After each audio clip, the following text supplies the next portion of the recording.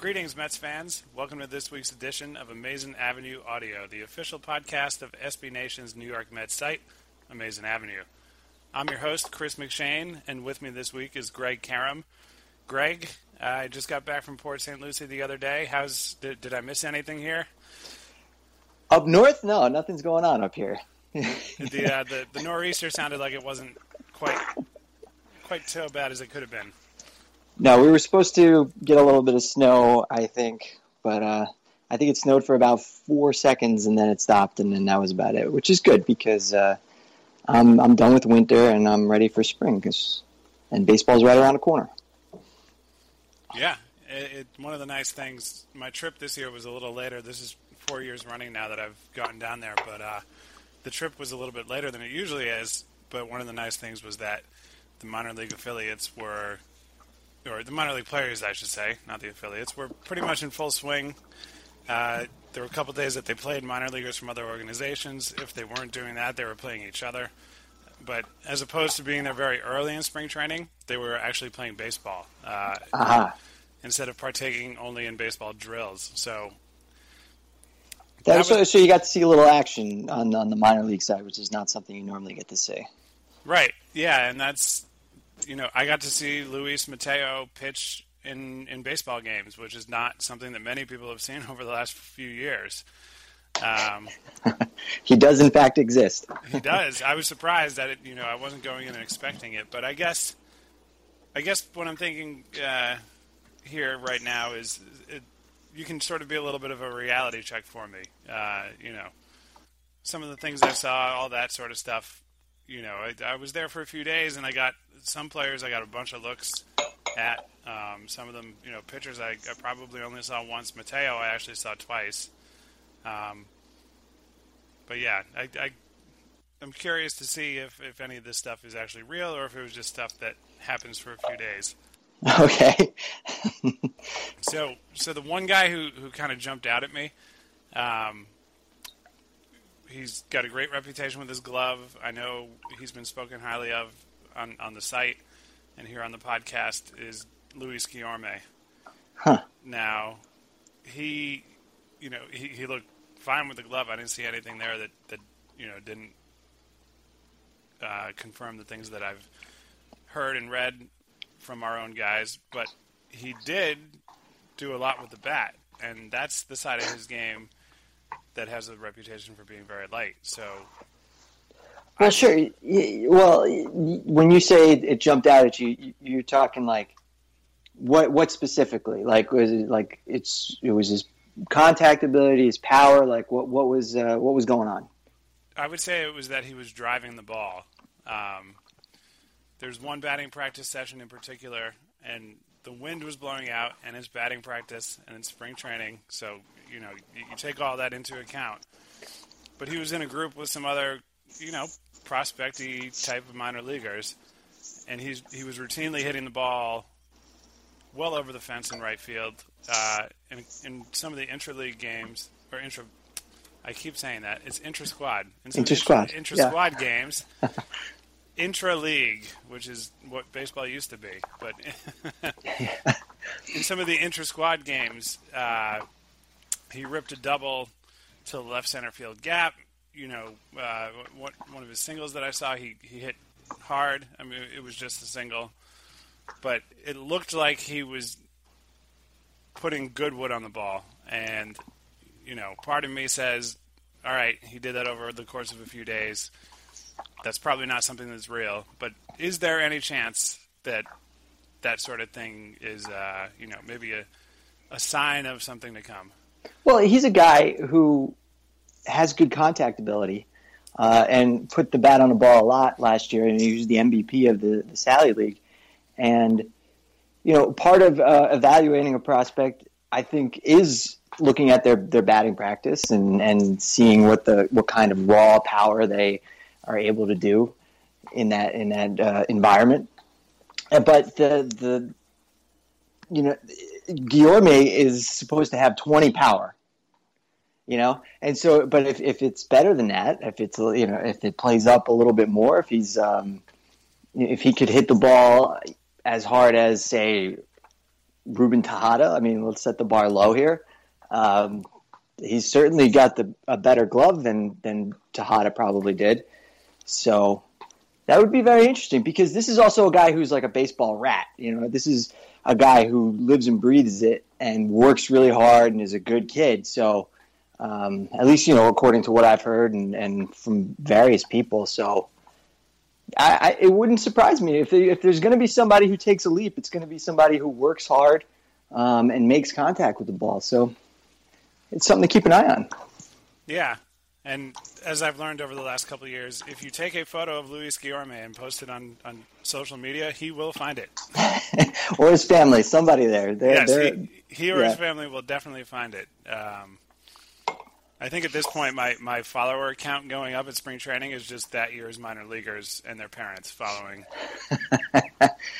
It's a little weird when you write something or do something about a prospect and then they actually they find it, and it's a little unsettling, but kind of cool at the same time. Yeah, there's sort of that blend of that's a person that I've been around in real life, and then there's that. But in the abstract, that's the Mets minor leaguer or prospect. Right. Yeah. Mark Carrig and I were having a conversation about sort of that terminology, and I said that I think it is a useful distinction to refer to someone who is in the minors as either a prospect or a minor leaguer accordingly. Uh-huh. Whereas not every one of the 200 players is necessarily really a prospect. Okay. Yeah. Yeah. Well, I guess you don't want to say anything poorly about somebody. You don't want to just rip them apart or anything like that. But yeah, I get what you're saying. But yeah, in terms of the guys who, and Guillorme's on our top 25. I should probably have it in front of me for the exact number, but I know he's on there. Oh, yeah, he's he's in the teens. I think he's in the high teens, 6, 17, 17, 16, something like that. I think. I don't remember. Yeah. I'm the guy who wrote it. I can't remember. That's all right. We don't want to give it all away. We want everybody. Yeah. Mets top 25 prospects. You Google that. You can check it out. You can get the exact order. But in terms of the prospecty guys, the ones towards the top end, Desmond Lindsay's home run power sort of stood out in batting practice. I didn't see him actually participate in any of the games. That maybe that's a sign of sort of the track that he's on and when they expect him to start playing. Yeah. I don't know. I don't know what that schedule looks like on the minor league side when they're in actual spring training, but it wouldn't surprise me if he was on an extended spring training track to play in Brooklyn, which is where they've sent most of their top prospects in recent years. But except for guys who drafted out of high school, the exception being Dom Smith, who was sent right to Savannah. So they tend to take it a little bit more conservatively, and especially with a guy who's as raw as Desmond Lindsay, it wouldn't surprise me if he's sent to Brooklyn. Yeah, and he saw some time there last year, but not that much. Right. But yeah, so I know it. So I saw some home run power there with him. Wilmer Becerra had there one particular session of BP where he was really driving the ball. That was good to see. He's so tall and sort of lanky looking still. Really? Yeah, not like the way Casey Meisner was tall and lanky looking. Yeah. Not that sort of extreme, but don't get me wrong, he's still a big guy, but you just look at the build and he just looks very, very vertical. Well, he's how tall is he? We can look it up. I'm 6'2" and he's taller than me. I know. Okay, so then there you go. So every time I see a 6'4" guy, they all look lanky to me.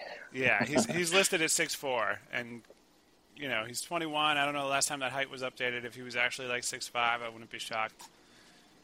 But yeah, Lindsay and Becerra sort of stood out for showing some raw power. That's good to hear, especially on Lindsay. He's a guy who's very athletic. At least that's what the reports say. If people have seen him live, they say he's very athletic and seems to have a solid, quick, short, level swing that can generate a lot of contact. So there's a lot of potential there. Yeah, and that sort of thing. Maybe if he pans out, we will forget about the Michael Cuddyer signing. Yeah, probably. I think a lot of people have already just kind of forgotten about the Michael Cuddyer signing because even though it was all really disaster, they went to the World Series. So, Right. They went to the World Series and then he retired and gave them the opportunity to go back. So, right, it wasn't a complete loss, even though it kind of was. But yeah, those guys stood out. Ahmed Rosario sort of looked like a new person. Mm-hmm. Where he's still young enough that there's some natural growth there. If he continued doing the exact same things, he would just get bigger at that age. Yeah. But it looked like he had put a little more into sort of upper body kind of stuff. He looked like a bigger person compared to a year ago. Well, I mean, he's 20, right? Yeah. Yep. So you definitely expect him to be able to put on some more muscle. I don't, with a guy like that who's got a quick bat, makes a lot of contact, puts on a little bit of power, and if he's able to keep his range and quickness, sky's the limit for him, really. Yeah, and he hasn't had that breakout year yet, but it still looks like he's on track to start the year in Binghamton. Yep. So Binghamton's a very interesting affiliate to watch. Not that that's breaking news to anybody who listens to this podcast, but if you got Smith and Rosario in one place, that's as far as position players go in the system, that's about as good as you get from one affiliate right now. Yeah. I'm trying to think if there was anyone else, but no one else really that exciting. But with those two guys, I mean, it's definitely the top affiliate that I want to see this year. I actually think I have tentative plans to go there in early April, so we'll see. Oh, very nice. Yeah, I'm hoping to finally get to a game in Binghamton. I have always seen them in New Britain, and now Hartford, whenever that stadium exists. Yeah. I think, sometime in June, maybe. Yeah, I think June 1st is the date they're shooting for. But yeah, so sort of rounding out the top 10, Robert Gazelman was working on a curve a lot. The one game that he pitched in that I saw, I wouldn't say the curve itself necessarily looked incredibly sharp, and that's not a knock on it. It's just it didn't have anything to it that jumped off the page, so to speak. But it was working. He was really throwing strikes, and obviously his competition was Mets minor league position players. But it was. He looked like he was very much on top of his game, especially for the middle of March. He was throwing strikes. He looked like he was spotting the curve and the fastball well. And it worked. And I know that he might need a little bit more than that, but I thought the curve, if it could do that against a higher level of competition, I don't know. I know the old saying from Jeff is, "I am not a scout." Mine, I am really not a scout. But that looked good to me. And then Brandon Nimmo got into his first game action of the spring. At least I hadn't seen it reported that he played in any other games. So the last day I was there on Tuesday, he got into a game. He was playing center fields. Minor league games, they sort of configure the lineup any way they want. So I think he got about 10 to 12 plate appearances in the time that I was watching. Oh, that's good. And he looked like a little rusty. He had a few strikeouts against the lefty. Yep. Well, he had the interrupted off season with that foot strain or whatever. So just the fact that he's playing right now is encouraging. Yeah. So I didn't get any inside information on what sort of schedule he's on, but it looked to me like if he starts the season on time in Vegas, I wouldn't be shocked. And if he doesn't start the season on time, I would not think that the time that they keep him back in extended spring would be all that long. So, that's encouraging. Yeah, and obviously there's other things that need to happen, but when you look at the Mets outfield depth, it's very good with the 5 guys who are on the Major League roster, and then there's a significant change if they have to dip down into the minors. Yep. Yeah. So, and then last but not least, at least in terms of my notes of things that I saw, Dom Smith hit a home run against Dwayne Below. Okay. In a game. So it's Dwayne Below.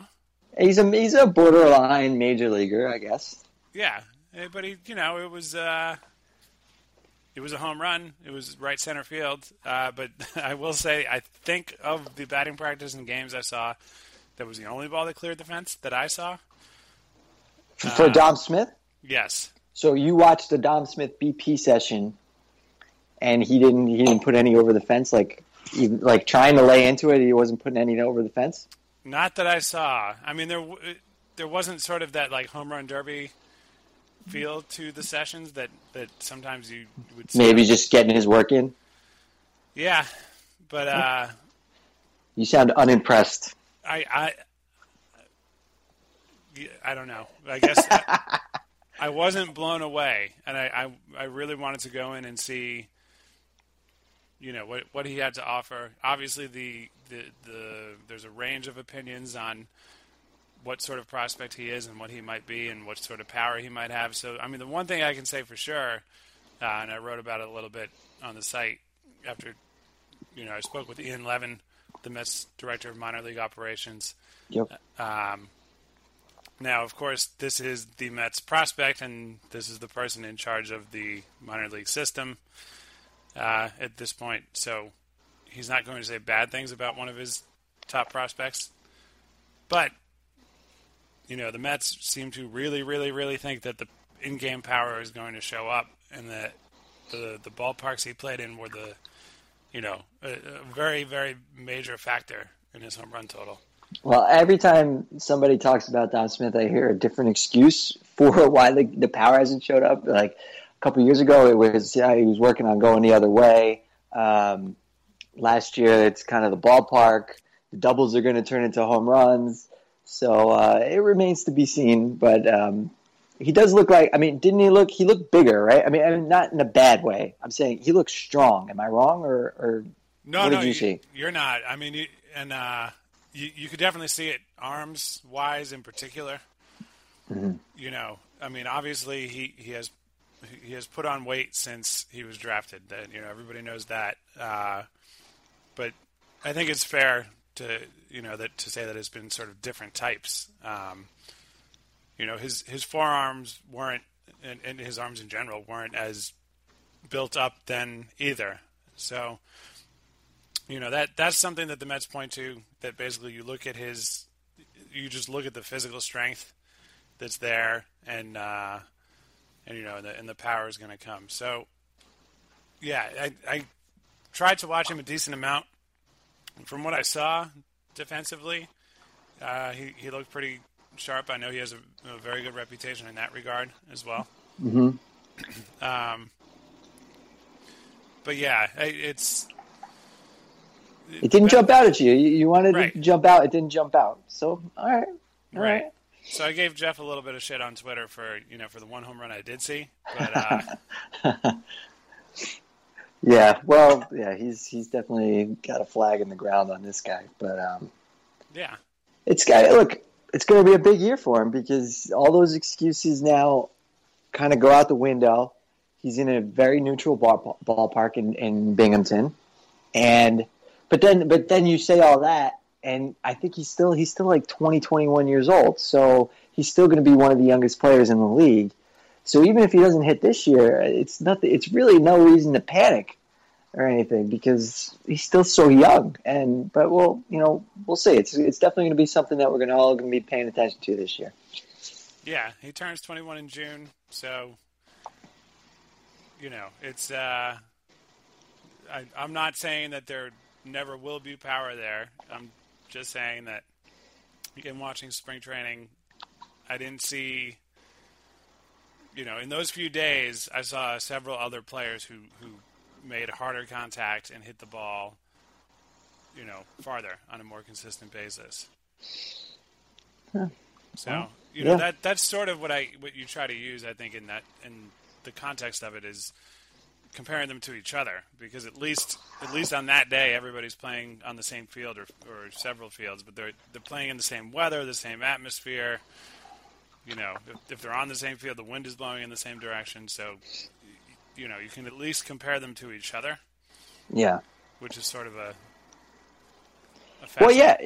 I mean, if you're seeing a guy's BP session and it doesn't stick out to you in any way, shape, or form when he's not up against, but alongside a bunch of non-prospects, it's a little worrisome, but it's, only one day or however many days you saw him, so we'll just have to wait and see, I guess. Yeah. So with that, the one thing that happened, I guess officially the move happened, although the writing was already on the wall by the time I got there, but one thing that happened while I was there and since the last episode of the podcast was the Mets' release of Ruben Tejada. Aha, yes. Which you wrote about on the site. I did. I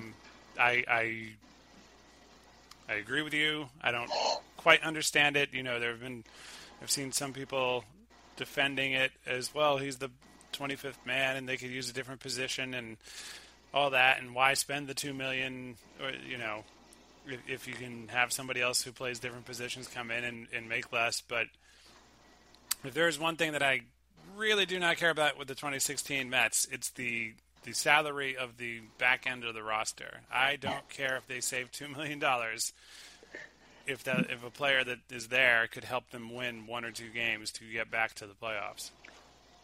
That's kind of the thing that surprised me is that people kind of show. He got released and it was met with a collective shoulder shrug, and people were just kind of, oh yeah, it's saving money and fine. I was like, this guy's like he's a major league player. He's not a replacement level. He's better than a replacement level player.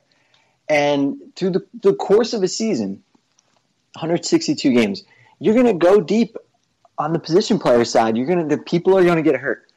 David Wright has a spinal stenosis. Cabrera has a knee injury already.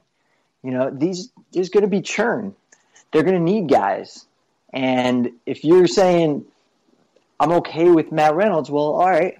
I like Matt Reynolds, but is like Matt Reynolds going to give you better production than Ruben Tejada is? I don't think so, but it's right. Yeah. Reynolds took a step back last year. He did not hit that well, and he was playing in Vegas for the entire time. Right. So, I mean, I think he can play a decent shortstop, and that's valuable. But the thing is that you didn't have to do it, and you could have kept Tejada and still ended up in a situation down the road where you might still have Reynolds on the roster because Wright's on the DL and Cabrera's on the DL, and you're in a spot. But and the idea that like they needed a corner infielder as a backup as a justification for rostering Eric Campbell just doesn't sit well with me. I mean, the guy's not very good. He's not very good defensively either. And you got Wilmer Flores on the roster who can play those positions if not better than Campbell. Maybe hits a little better, probably hits better than Campbell this year. So I don't know. It was very confusing to me because maybe he's overpaid for his dollars per WAR or whatever you want to say, but it's like an insurance policy. He was an insurance policy already on the roster, fairly cheap, and they just let him go for no reason. It was very confusing to me. Yeah, I agree, and it's odd, and it's certainly not exactly the same as the situation at second base. I love what they have done. I loved the trade of Nice for Neil Walker. I love that they got a comp pick for Murphy, and I love that Dilson Herrera is sort of waiting in the wings to take over, and they should get another pick for Walker if everything goes the way we expect it to. But you could have come off the World Series and gone into the season and said, "Hey, Dilson Herrera is a great prospect. He's technically not a prospect anymore, but we think he has a great future. He's held his own at a very young age." And they could have come into the year and said, "Hey, this is our guy who's going to be a starting second baseman to start the year." And then if it doesn't work out, the depth is these other guys. Whether it's Flores or Reynolds or even if it's Cicchini, if he shows something. But they went and got Neil Walker. Yeah. And I know that clears up a rotation spot, and you get rid of Nice. And as much as you can't have too much pitching to start the year, you go in and would you rather have Bartolo on a one-year deal for cheap or Nice which is essentially a one-year deal that he has with his team options? But still, yeah, the maneuvering there all made sense to me. But that to me looked like a team that came off a World Series and said, we're going to try to play it safe. Neil Walker's a very good player, and they go out and get him. So the whole idea of depth was something that we all sort of gotten used to at the trade deadline last year, where you had Kelly Johnson and Juan Uribe, and you took away at bats from guys who probably didn't have business playing on a contending team. Right. So it's just odd because they have it in the outfield, and I know there's been some at least mentions or speculation of maybe they should try to trade Alejandro De Aza. I don't think they should, but that for the same reason that I don't think I would have just let Tejada go. I mean, right. Once somebody goes down, then people start coming up from the minors who may not be major leaguers, and it's people. I mean, people tend to focus on the 25-man roster as it starts the season. The Mets are going to use 22 position players this year, in various levels of use. But go on the Mets depth chart and go 7 deep throughout the minor leagues. It gets ugly fast. So I'm in favor of having as many major league quality players as possible. And so I would not be trading Diaz. I would not be letting Tejada go for nothing. So that's my take. There we have it. And as we sort of wind down here in our first half of the Very Greg podcast, I forgot to mention at the top that Greg Prince will be joining us in the second half of this episode to discuss his book. But he'll be on in just a little bit. But before we get there, the depth thing sort of comes into play maybe in the near future. Michael Conforto left a game yesterday with a little bit of tightness in his lower back, and obviously we've been through the absolute worst case scenario for a player having that sort of thing, and I don't think anybody's expecting that. But are you concerned at all that he'll miss opening day or anything, any time beyond that at this point, or do you think his couple days of rest, get back in there, get loosened up, and he'll be fine? I think he'll be fine in the short term. It's just a little disconcerting that a guy who's like 23 years old tightens up and gets back spasms from a bus ride. Now, I'm not sure how long the bus ride was, but he's a 23-year-old kid who's tightening up in the back. So, I mean, I'm not really concerned in the short term. I'm sure he'll be fine. I'm sure he'll be able to bounce back and be on the opening day roster. But it gives you a little pause. Anytime you hear back stuff, it's a little disconcerting, especially for a guy that young. It's like, when I 23-year-old kid, I expect not to hear back spasms as something that's bothering him. So I'm a little concerned, but not really. Yeah, I think the first time I fully threw out my back was about at the age. It was in the age 30 year of my life, if we can use baseball terminology. Sometime in the 30th year that I really did it in, and it was like, all right, that's That's the decade I'm in now. I get it. It's a shocking moment too, because you're like, what is happening right now? Yeah. Oh, it was so painful that all I could do, like I needed help with every. Couldn't even put on your socks. Right. Forget it. I needed help with basic stuff, and I felt ridiculously old, and then all I could do was just laugh. I mean, that was it. Like, what else can you do? So yeah, the one thing that gives me hope with Conforto's back, the concern is that, like you said, to feel something like that young is a little like, that's odd. But I also think there's this sort of, spring training. The bar might be lower in terms of what a guy does and. Sure, yeah, he's not pulling. Maybe he doesn't pull himself out if it's a regular season game or a playoff game, Right, and I mean whether or not that's a good thing, I don't know. You read if you read that Men's Fitness piece on David Wright's routine now to deal with his spinal stenosis, it's a really good read. But even he was saying that he was sort of feeling this back stuff in spring training and early last season, and he just thought he had a tight back and didn't report it.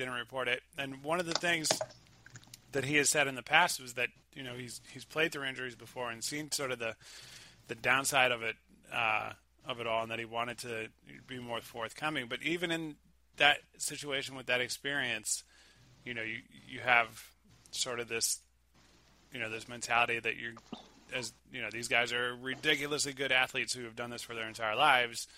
They have this mentality that they can play through it. So I almost wonder if Conforto's age and maybe the fact that he's a little bit, not quite a full generation younger than David Wright, but a little bit younger. I wonder if the average 20 to 23-year-old player now might be a little more likely to report something or bring up something that feels off or not.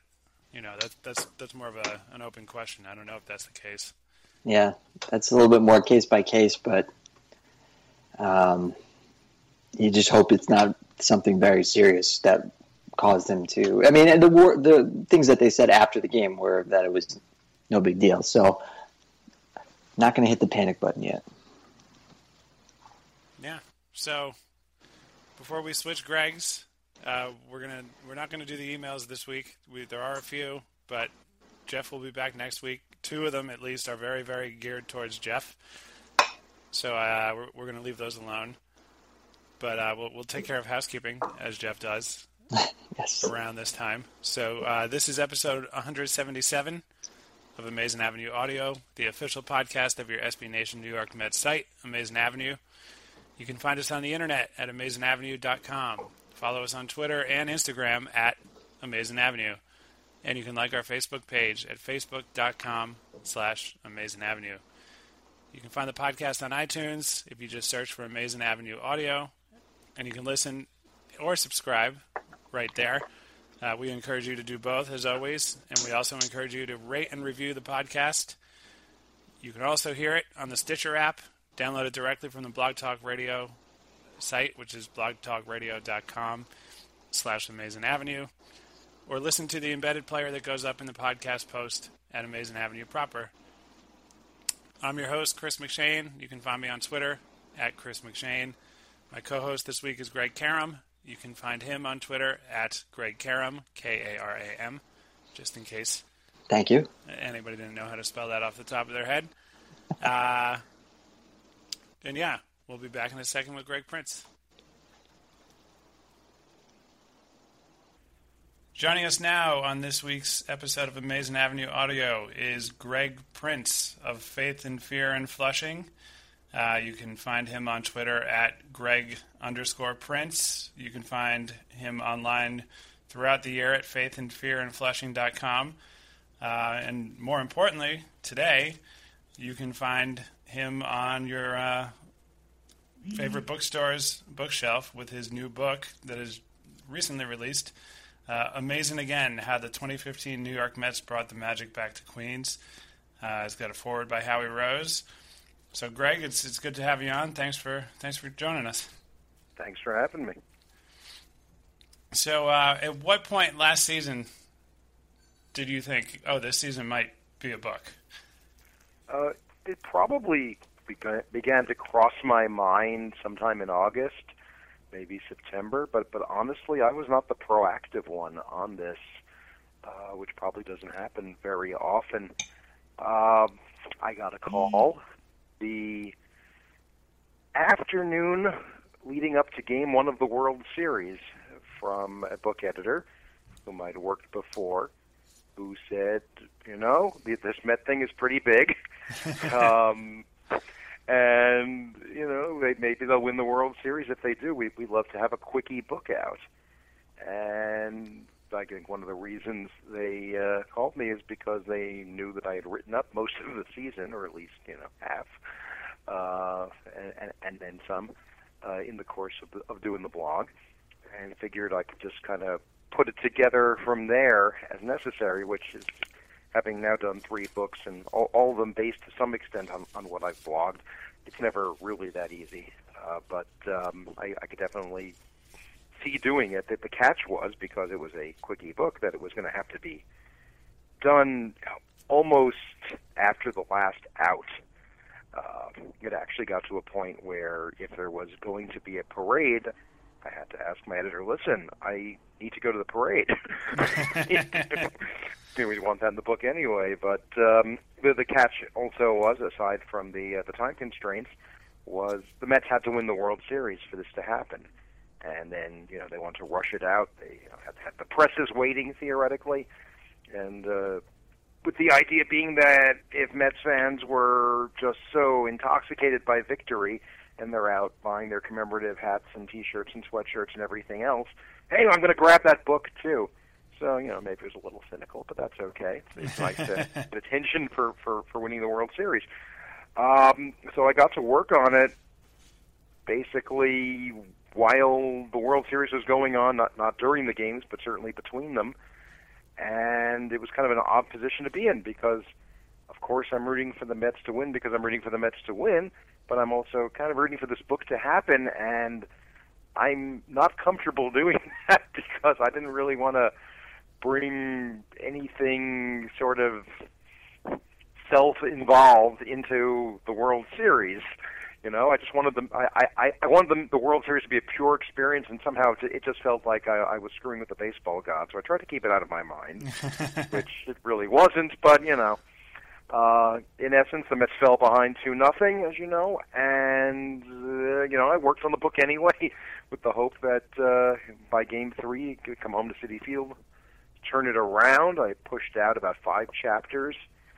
Got on a train, went to see Game 3, which the Mets won, which was fantastic. And all right, we're back in this series, and this book is still alive. Win Game 4, we'll take it from there. And, they lost Game 4. Got depressed. Didn't really work on it before Game 5, but okay, win Game 5, then we're back in this. And then, I just sit at the computer, and I get this done. And, Game 5 didn't go that way, so I figured, we were done.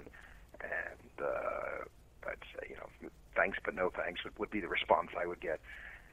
And to my surprise and delight, I got a call on the day after, not the Monday, but the Tuesday, the World Series ending Sunday night to Monday morning, from my editor saying, in so many words, we want to do a book anyway on the year the Mets won the pennant.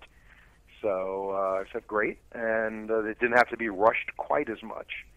I had a little more time and a little more space, and I just, whereas everybody else had an off season, I just kind of continued being inside 2015, it felt, well into January, because I had to get a manuscript in by December, then you get page proofs back, and, my involvement with it wasn't really done until the middle of January. And then, as I like to say, there was a blizzard, and we got Yoenis Cespedes back, and then it was spring training, and here we are. Yeah, that it worked out well, and I think one of the things too that helps right now is that we went from the Mets having these records, losing records, for several years in a row, to being catapulted into the World Series. Sort of not out of nowhere if you were paying attention to the team, but out of nowhere in terms of wins and losses from even just in 2014. So, if this season ends the same way, I feel like there might be a little more frustration among Mets fans. But winning the pennant felt pretty great, and I think it is worth celebrating the fact that they won the National League. And obviously that's not the ultimate, sort of achievement and a moment that we can have as fans, but, it set itself up very nicely for a positive offseason. I mean, as you said, getting Cespedes back certainly made that even more so. Yeah, I think what helps make 2015 a story is the trajectory that it took. Starting from, shall we say, limited expectations. As you said, there were signs and hints that this was going to be a better team, but I wouldn't have put any money on them, crashing through the way they did. And you have the fantastic start.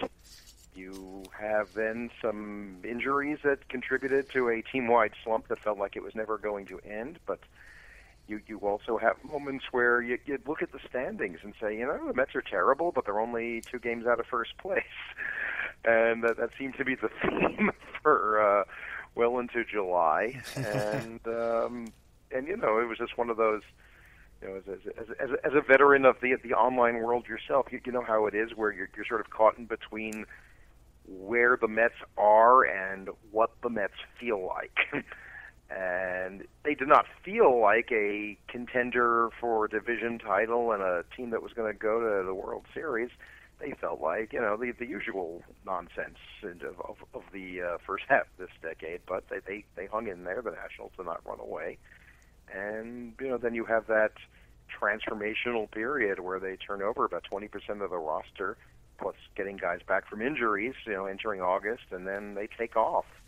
And that's where I think it really became a story that more than just aficionados could wrap their heads around, because it was just so exciting to watch every night. And the Mets hadn't been like that in so long. And there was that out of the blue factor.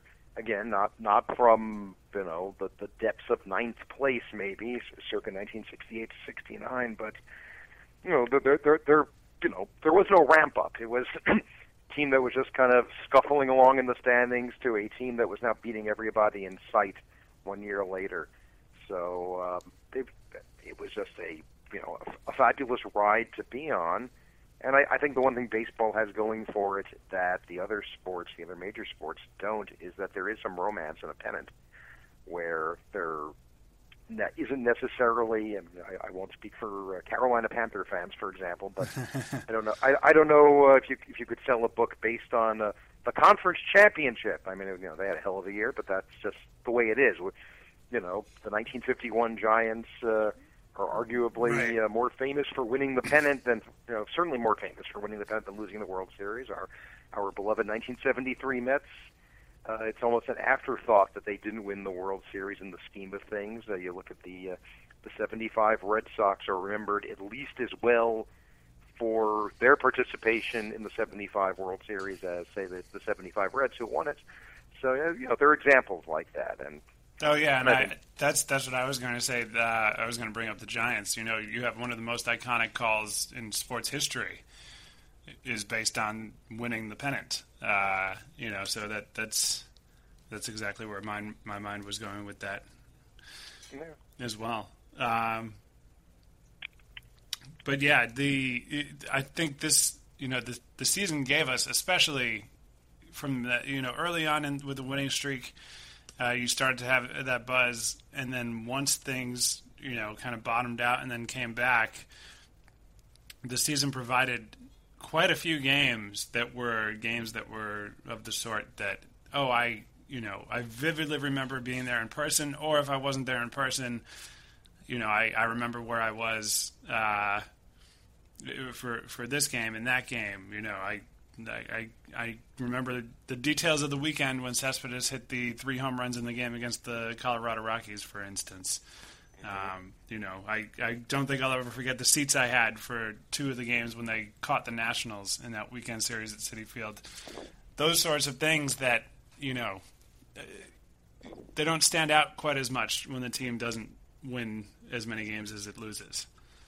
Yeah, I mean, we all have our private memories, and that quote unquote that game I went to, and there were exciting moments, but they fall away from the mass consciousness. Even I would dare say from last year there were games, and I was kind of careful to include them that I think will probably be lost to more the historical retellings outside of this book, just because it doesn't necessarily fit neatly into the narrative. But you're building towards something in the course of a year, and you're just paying more attention as a fan. So you get that 3 home run game, or and then a couple of nights later you've got David Wright coming back and hitting a home run in his first at bat. Even some games again, or before the transformation. I think my favorite part of the season in terms of doing the book was revisiting that time where it looked like they were never going to win again, which I guess could refer to just about any time of the season before August. But where they go out west in early July, and they're doomed because they're going to be facing Kershaw and Greinke, and then they go to San Francisco. Yeah, I think there is a reliance sometimes on precedent at the expense of the present. And we remember this year or that year when they went out west and they had some 2-9 road trip, and Jason Bay went over California and that kind of thing. And and that didn't happen this time. That they sort of hung in there for lack of a more sophisticated phrase.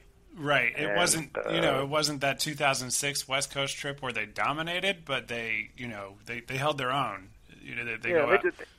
They did most of their dominating against lousy teams, quite frankly, except for the Nationals. But I mean, what if the Mets had dominated the lousy Marlins and Nationals in 07 and 08? Whether the entire course of Mets history would have been different. So I applaud all those sweeps of the quote unquote weak sisters of the National League. And again, it was I think just in the same way that there was probably some phenomenal play in some win in a random year that involved a ball bouncing off a wall and somebody making a great relay and catching a guy at home that isn't remembered because it wasn't in a pennant race. So, but when you describe that sort of thing vis-a-vis 1973, the ball that Dave Augustine hits and Richie Zisk is thrown out at the plate because it bounces off the top of the wall and it's Cleon to Garrett to Hodges, you remember that. So other guys have hit 3 home runs in a game, for example, and that's nice, but you might forget it.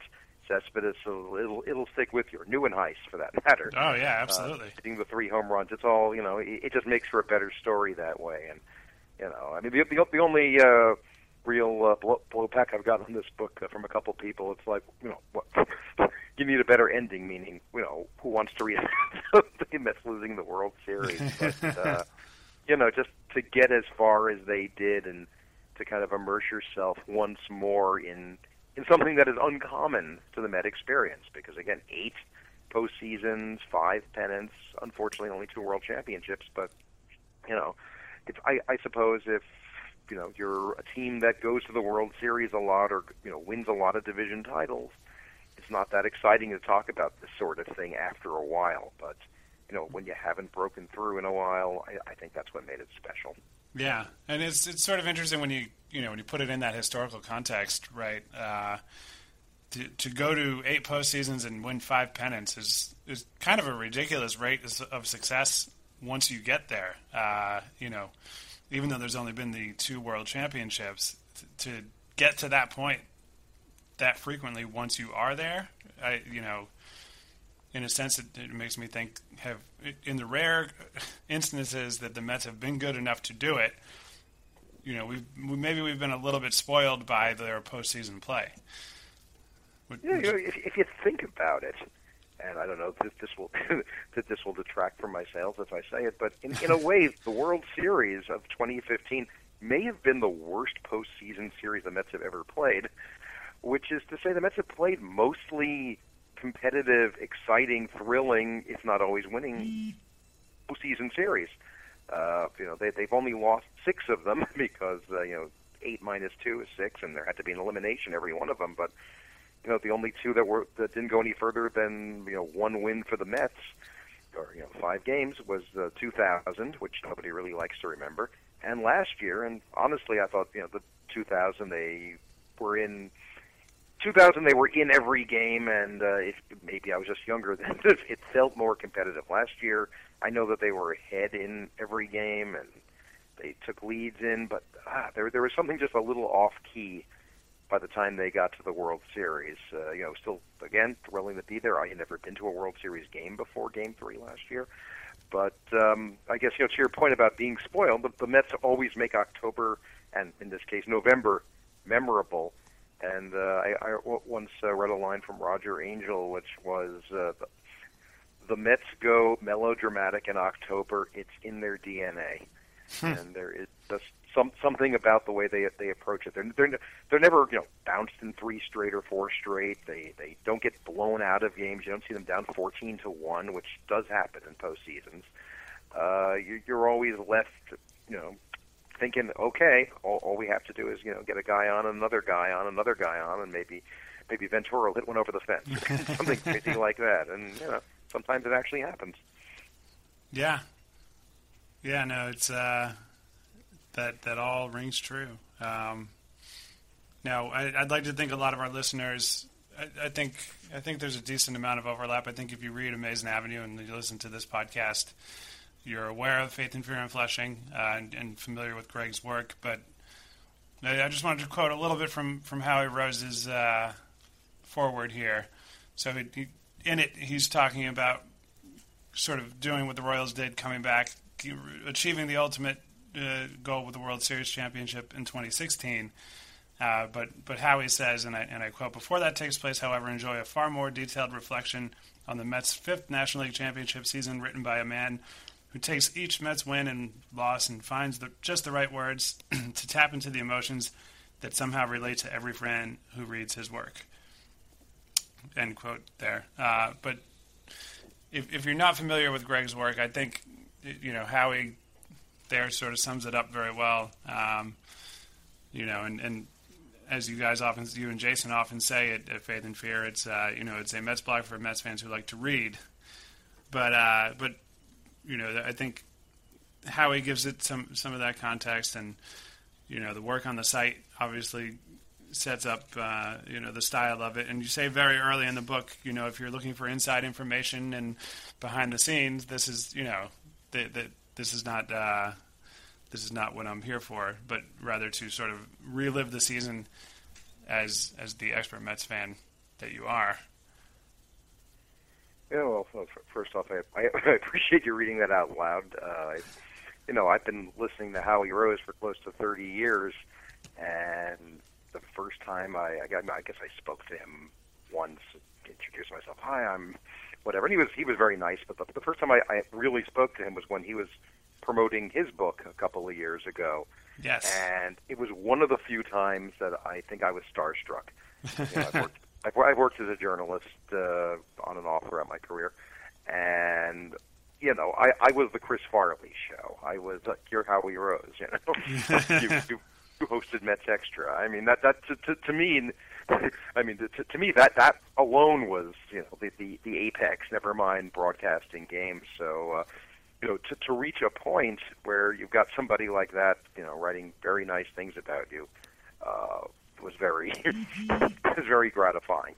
I was lucky enough to talk to Gary Cohn for my first book because I'd asked him to write the foreword, and he said he didn't like to write, so we did a little Q&A, and it was very surreal being on the phone with Gary Cohn for 50 minutes several years ago. And this, I didn't have anything to do with getting this forward, but again, I'm very flattered. And Jason and I, we love the Mets, and we love writing about the Mets. Some people may be aware, because I've told the story enough, but the blog blossomed out of basically an email relationship. We met doing, or we weren't doing it, we were just on an AOL Mets board. Dawn of the internet era. And we were like the two people who liked each other's work.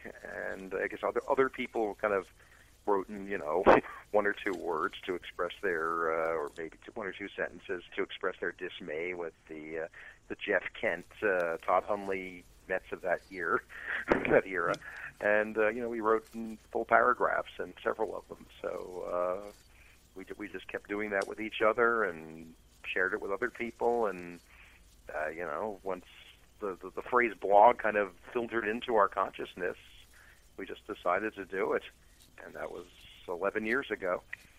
And we've continued since then. Just very gratified that, as many people enjoy it as they do. And I have to confess, spring training 2016 isn't the most exciting subject matter at this point. It's kind of gone on for what feels like months. And we say this every year. And, it's like, amnesia. You get, oh, boy, it's spring training and baseball is back. And every year, I tend to say, don't get. I hate to tamp down people's enthusiasm, but this isn't really the season. The season doesn't start until opening day. But this year I decided, I'm such a good mood about the Mets and having, not only gone to the World Series, but being in a position perhaps to do so again. I'm gonna have a good attitude towards spring training this year, and not dump on it. And then I just found myself with nothing to say after. Because it's spring training, and it's a rite of passage every year, and soon enough we'll have real games to write about again. So that's what we look forward to. I was talking earlier in the episode about having just gotten back, and one of the nice things about going down later in spring, aside from seeing more minor leaguers, that sort of stuff, but just on the calendar, coming back later, opening night as it is this year. Is less than 2 weeks away. Normally I'm down there in early March, come back, say March 6th, 10th, something like that, and you still feel like the season is very, very far away. So it's nice to have a sort of a short break in between this time. Yeah. But yeah, the book, I think I called it on Twitter either last night or earlier today. One of the Princeisms. So as you go through, if you're new to the book, and you're wondering what it'll be like when you pick it up, as you go through, not only do you have a detailed, knowledgeable, well-written, reliving of the season, but Greg, you have a way of throwing in things every now and again that just a nice, whether it's the turn of phrase or, just a focus on a particular player or a subject that you might otherwise pass over. There are moments throughout that you'll smile. There's enough to smile about what the Mets did, but there are things that get thrown in, and I think that really helps to distinguish it. And at a time when, and I am very, very pro technology and video and love all that stuff, but at a time when you could find a million different clip videos with somebody's personal choice of, background music as a YouTube clip, and then, or SNY, or was it Fox Sports or SNY? I'm forgetting off the top of my head, but there was that nice hour-long special about the team and the season and all that sort of stuff. Oh, right, the Tears of Joy. Yes, yeah. So, there are certainly avenues to go down and get that sort of video stuff, but to me, kind of taking a step back and separating from the screen, and even if you are reading it digitally on a screen, technically, just taking a step back and thinking of it in your mind and reading about it is sort of an enjoyable way to go through it. And that's something that I think we all enjoy when we listen to games solely on the radio as well, is that it's the words and your imagination, and baseball really lends itself to that. So I appreciate that. I'm happy that came through. I think one of the things I wanted to achieve with this book was, although I don't have the literal credentials of the guys who covered the Mets circa 1969, there were a bunch of books that came out, probably right after the World Series, some of them, in that same quick ebook vein, and some that came out, by next spring, that captured, kind of that moment-to-moment feeling and urgency and emotion of that season, which is, where I came in to being a Mets fan when I was a kid. But I had no background in it, and I didn't really know what was going on. I probably remember about 5%. I mean, there's some very strong images that have stayed with me through the years, but reading those books, whether they were written by Joe D'Urso or George Vesey, or the one edited by Dick Schaap and Paul Zimmerman, Maury Allen, Leonard Schechter, Leonard Coppin wrote a great Met history. Shouting out a lot of people who will never hear their name, unfortunately. But, I would take those books out of the library and kind of fill in the blanks. And as I, grew up and revisited those books and collected them, and even, in my adulthood, I had a real sense of what it was like to be in New York, as the Mets were becoming this story for the ages. And I hope in my own way that I've produce something that not only can be enjoyed now by people who were there, but also maybe, if you're a little younger and maybe you were not fully conscious in 2015, or maybe you discover the Mets, X number of years from now, you can pick this up and you can say, oh, that's, this is what happened for that emblem that's on the wall or hanging from the facade at Citi Field that says 2015 National League Champions. So that's who, Yoenis Cespedes was and what he did, and that's, who David Wright was and so forth. And more importantly, I mean, really coming from where I do, is like, that's what it was like to be in the stands. Because, like you pointed to, I kind of want to make that clear for people who didn't know who the hell I was, if they happen to pick up this book somewhere, was saying, listen, this is not the worst team money could buy. This isn't Pedro, Carlos, and Omar. If you remember that book by Adam Rubin, I mean, that would be a great book to read. I would read it tomorrow. But this is, what I do. I write from this perspective, and one of the things I also made clear right up front was, I am going to lapse into the first person plural. I am going to say we and us a lot. I don't mean it out of like some insane sense that somebody handed me a uniform and I'm taking the field, and I'm not delusional. But when you love a team, at least when I love a team, I feel it not that I am a part of it, but I guess that it is a part of me. So in the course of watching a game, hey, we're winning, we're losing, that kind of thing. So it seemed awkward to try it without that. I think I did maybe for my earliest stab at doing the earliest chapters. And I just said, you know what, this has to be in the first person plural. It's just the kind of book it's going to be. Again, it's not a memoir or anything. It's not my story, but it's our story is the way I look at it. When the St. Louis Rams were announced as moving to Los Angeles, I read a number of takes that said that don't ever say we when it comes to sports, because they'll take your team away from you. And I'm like, well, that's just, I understand that, and you're absolutely right, but what fun is that? I didn't get into I didn't get into being a fan to be cynical. I got into it so I could put on a hat and put on a shirt and spend way too much money on the official yearbook and get caught up in this for the rest of my life. So it's fun, hopefully, to reflect that and hopefully to be able to transmit that in this book. Yeah, no, I think it all shows. So once again, the book is Amazing Again. It's available certainly on Amazon, both the hardcover and on Kindle. I believe I saw it's also available at Barnes & Noble.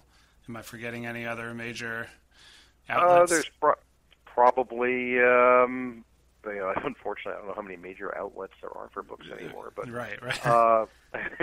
Hopefully, it's in some smaller bookstores and some other indie book sites. I think if you request it, they will find a way to get it to you. And I would ask anybody who's listening, if they're really interested, to keep an eye on Faith and Fear, and on Twitter, where I am, which you were kind enough to mention, at Greg_Prince. I'm trying to get comfortable with the idea of relentlessly promoting the damn thing. 'Cause I don't really like to think that, but I find out if I don't, nobody else will. So I'm doing various events through the metropolitan area while this thing is out, and I bring books with me, or other places that have the books. So any way you can get them, go get them. Yes, I certainly recommend it. And the next event is this Saturday, March 26th at Foley's. That's they've hosted us a couple times for our live podcast. They're baseball bar through and through, and it's a good spot. So you'll be there, Greg, with copies of the book and signing and talking. And what time does that begin specifically? That will be approximately noon to 3 on Saturday afternoon, the 26th. Foley's pretty close to Penn Station, Madison Square Garden. Also, March 31st, Thursday night, I will be at the Queens Library in Jamaica, the Central Branch, doing kind of a wide-ranging talk on writing about baseball and this book. And announced for the first time anywhere, my first Long Island appearance, which I'm happy about because it's where I live, at a new bookstore called Turn of the Corkscrew, kind of wine and books in Rockville Center, here on the South Shore of Nassau County. Very accessible by major highways and railroad. So that'll be on Monday night, May 16th. So that'll be, and like I said, watch faithandfearandflushing.com and watch Twitter. And continue to hopefully have more of this stuff come to your neighborhood. It's always fun to do that. Yeah. Well, thanks again for coming on. It's been a pleasure, and hopefully there's going to be cause to write another book. Several months from now. Well, I appreciate it. I appreciate the invitation, and absolutely, let's this time let's have a lot of books about 2016, because that will mean that the competition will be good for everybody's enjoyment, I think. Absolutely. All right. Thanks, Greg. Thank you.